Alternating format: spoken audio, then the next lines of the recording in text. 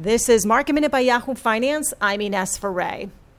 Materials today were leading the gains as well as energy stocks. WTI is up today, up more than 1%. Brent crude is also up today after U.S. crude inventories dropped more than expected last week, showing positive signs for demand amid COVID-19.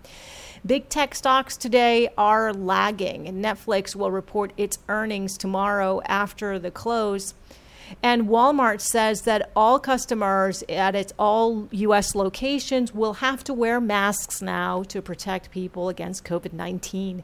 For more Market Minute news, head to yahoofinance.com.